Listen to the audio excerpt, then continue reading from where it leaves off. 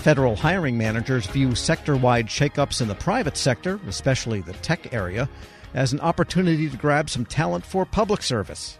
Agencies are joining forces with state and local governments to pitch that idea of public service careers. Those agencies had a recent Tech-to-Gov virtual job fair to help get some hires in while interest is high. Federal News Network's Jory Heckman spoke with a senior advisor for the Office of Personnel Management's Hiring Experience Group, Kylie Russ. We do know that there are many hires that have happened, including some even at OPM, like HX hired someone from the Tech-to-Gov event. Our director's office just hired somebody from the Tech-to-Gov event. So we know that these things have happened.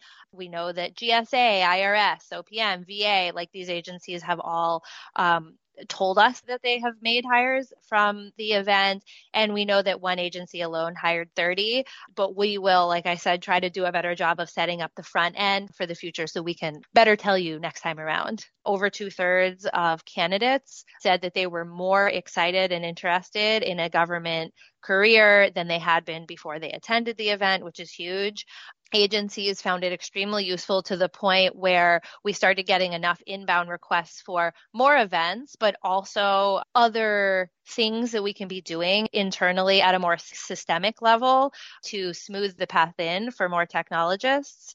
And so we are actually standing up an internal to government working group with very broad interagency representation. I'm happy to kind of go into what that working group is going to do, but that demand for more tech-to-gov was high enough where we decided that that was a worthwhile investment. Really encouraging to hear that that interest group is being stood up and that those smoothings over of the federal hiring process are in the works here. Can you shed a little bit of light on what that working group's going to be tackling?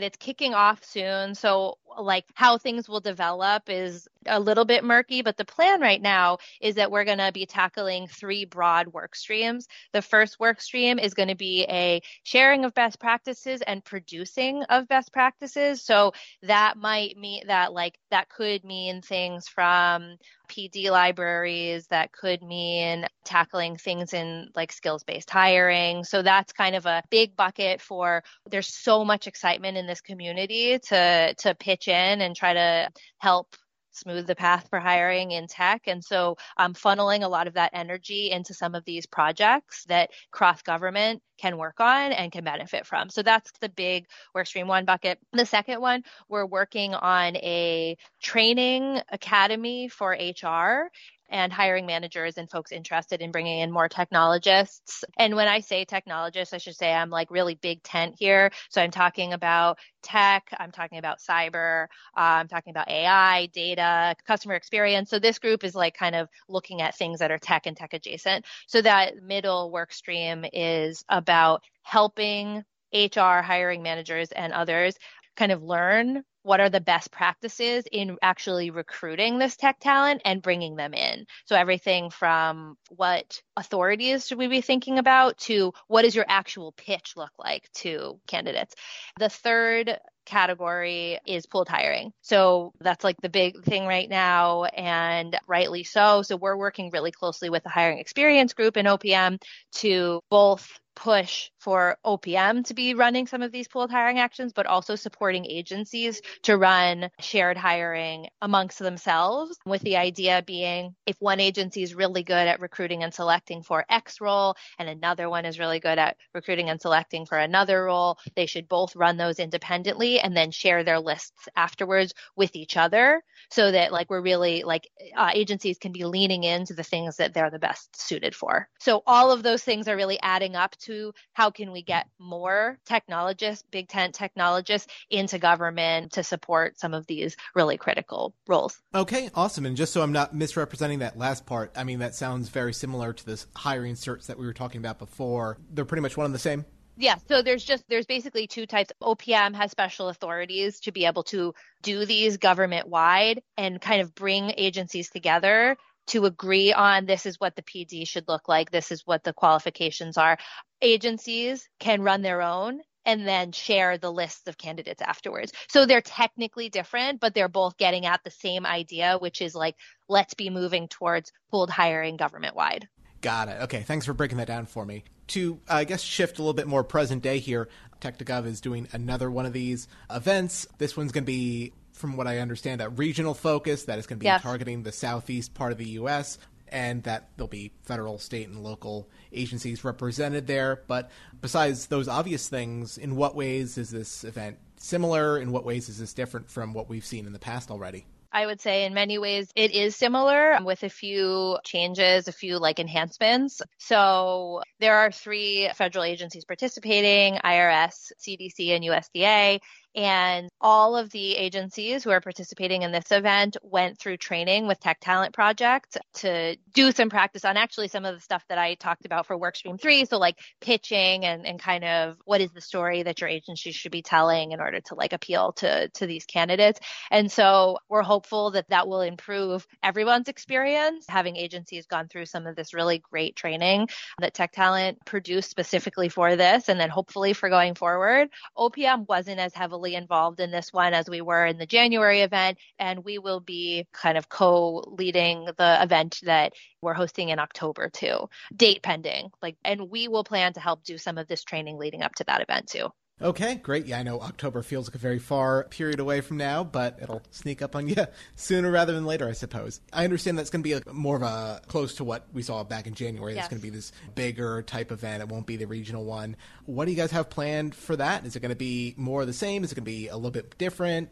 I would say it is largely the same with, we hope, some enhancements. We will have, we hope, with the Tech2Gov internal working group, we hope to have started some of the training for folks who are going to be attending that fair so that they can feel really confident and prepared to talk the talk, make the pitch, and just generally feel more well-rounded in this space. And so the training should be something that is new leading up to that will hopefully make everyone's experience better. We will do more active recruiting because it's planned so much further out than the last one, which was a pretty quick turn. So I think that will be really helpful.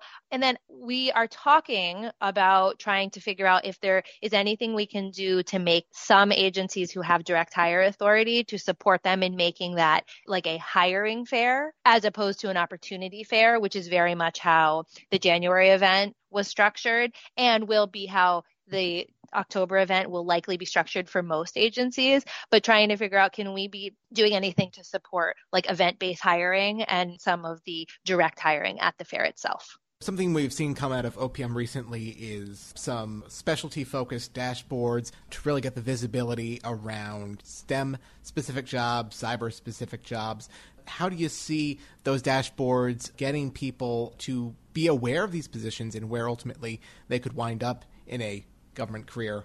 Yeah, I think that these dashboards are very helpful and have the potential to be increasingly helpful to candidates who aren't used to navigating USA jobs. It can be really overwhelming. This is not surprising to anybody. It can be really overwhelming to look at USA jobs and just for one series, for example, the 2210 is the tech series for a lot of roles. And to go on USA Jobs and see many different things that you're expected to search for, filtering out the various types of series can be really overwhelming. And so having these landing pages, we hope, is helpful to actually both sides. To candidates, of course, we hope that it's helpful in pulling all of the relevant roles or potentially relevant roles into one place. It is also helpful for agencies because it can help them rethink, how should I be titling this job so that it is really relevant to people who are looking on this landing page. So pushing agencies to consider using parentheticals that are more relevant to the role. And of course, on the recruiting side. So I know our comms team has done a great job of pushing those out. Hey, look at the 100 new roles that were just posted on the cyber website or the tech website. And I think that they have the potential to be a really good recruiting tool as we encourage more agencies to use them. Kylie Russ, Senior Advisor for the Office of Personnel Management's Hiring Experience Group, speaking with Federal News Network's Jory Heckman. Check out Jory's story at federalnewsnetwork.com. Leadership today, especially within the federal workforce, is being tested more than ever before. Everett Kelly, National President of the American Federation of Government Employees, Join Shane Canfield, CEO of WEPA, to share how his upbringing in rural Alabama eventually propelled him to the forefront of thousands of union members, raising a collective voice. After years of leadership with both the largest federal employee union and as a pastor, Everett Kelly reflects on his deep-rooted values of integrity and hard work. Hello, and welcome to the Lessons in Leadership podcast. I'm your host, Shane Canfield, CEO of WEPA. Today I'm joined by Mr. Everett Kelly, National President of the American Federation of Government Employees. Everett, welcome, and thank you for being here. Shane, thank you. It's a pleasure's mine. You first joined AFGE in 1981 during what eventually became your 30 years of service at Anniston Army Depot. We're now more than 40 years past 1981, and you've been the union's national president since 2020. How's your decades-long involvement with AFGE impacted the way you view your role now as the union's leader? The time that I spent as local president, I simultaneously spent that same time as a pastor in Alabama. I like to say that this was my training ground because as I was entering into the role of unionism, I was also entering into ministry. And so I see my role, even as the union leader, as ministry. It's never an understatement because this is what I believe. I believe that if you love people and show people that you love them, people will follow you. My business is in the business of growing people, and that's what I do. And I think that my training as a pastor and as a union leader has given me the ability to really, grow people because I feel like that, it's my responsibility both as a union leader and as a pastor to ensure that people have a livable wage. It's also my responsibility to ensure that people are treated fair with dignity and respect on the job. And I think that goes in both arenas. So I've seen this, as ministry, as I've grown through the 4 decades of leading people. Putting those two together is amazing. AFGE handles a massive array of issues and topics of importance to feds across many departments and agencies. What is it like being at the forefront of all those moving parts, and how do you manage it all? Well, first of all, let me give kudos to my staff, okay? Because it's just no way that I could manage all of this work and all the moving parts by myself. But I have an excellent staff that always makes sure that I'm prepared and that I'm ready. But it's exciting. It's exciting to be out in the forefront, bringing people to the realization that they have something to fight for.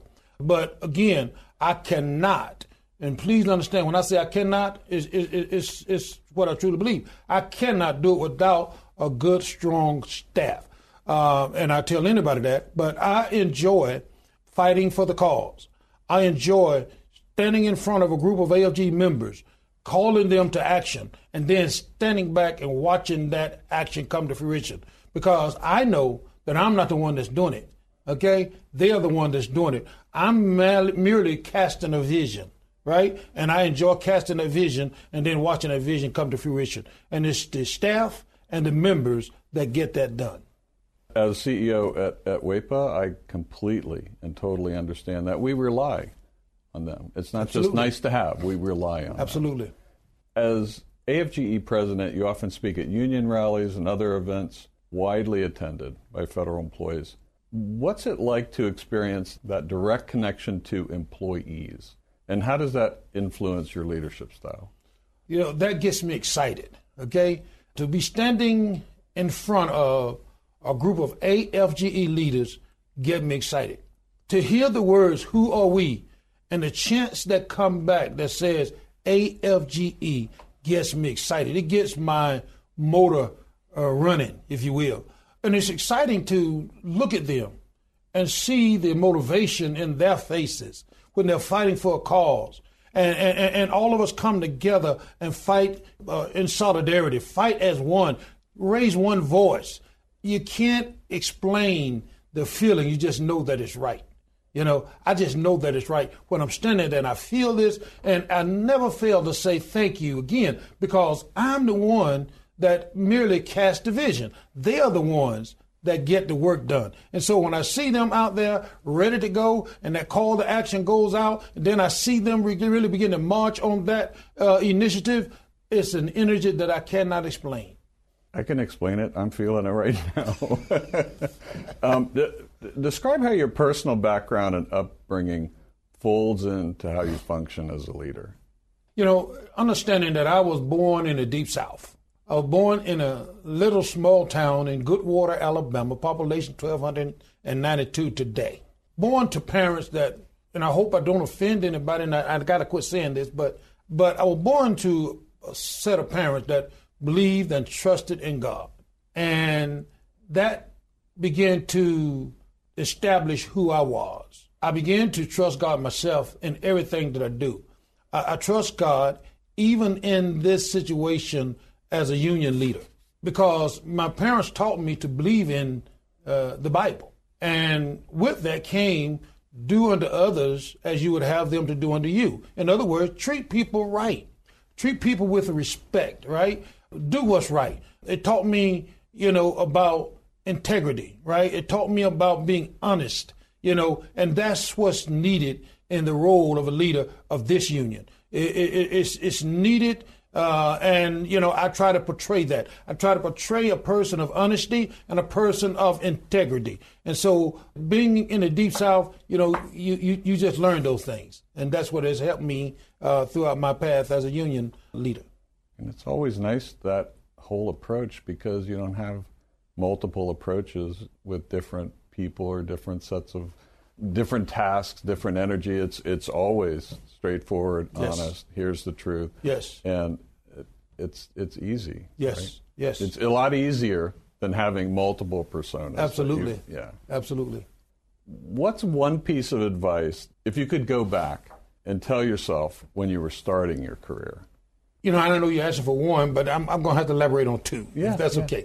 Number one, I would explain the urgency of integrity a lot sooner than what I did, right? Because to me, integrity is not necessarily what you see others do or what others see you do, but integrity to me is what you do even when no one is looking. And so I would really begin to stress that importance more so at an earlier state in my leadership role rather than the latter part. Okay, I begin to stress that more now, but I wish I had began to do that more at the earlier states in my role. Secondly, I would tell myself to always, and I'm going back to my roots, always work hard and don't ever accept no as an answer, right? Because I just believe that if you want it bad enough, if you want to achieve it, you can. It's all about the amount of work you put into it, right? And the amount of faith you have that it can be accomplished. So when I look at AFGE and its membership and where we were 4 or 5 years ago and where we are today, that's a reminder that you can do whatever you want to do if you put your mind to it and work hard enough. And one question that's always kind of interesting at the end of our time together is there one person, you mentioned your parents before, is there one person or maybe more than one who really inspired you when you were younger that you might even think back on today? It was my grandmother, with the understanding that when I was born, right, as I said, I was born in the Deep South. My father worked extremely hard. We didn't have a whole lot. I had 12 siblings. And so when I was born, I was very sick. Matter of fact, the doctor said I wouldn't live to be 16 years old. The doctor said I wouldn't ever hold a job. But my grandmother would always teach me how to pray. And she taught me about faith. And it is prayer and faith that has allowed me to be standing here today. Suppose I've been dead 50 years ago, but I'm 66 years old now. And it's all because of my faith and my belief and my prayer life. And I believe that beyond a shadow of a doubt. Amazing story. Thank you for sharing all of it with us, Everett, and really appreciate you being on the show today. Pleasure's mine. And this is Shane Canfield. We'll see you next time on Lessons in Leadership. Find the full podcast and future episodes of Lessons in Leadership on the Federal News Network app and anywhere you enjoy your podcasts.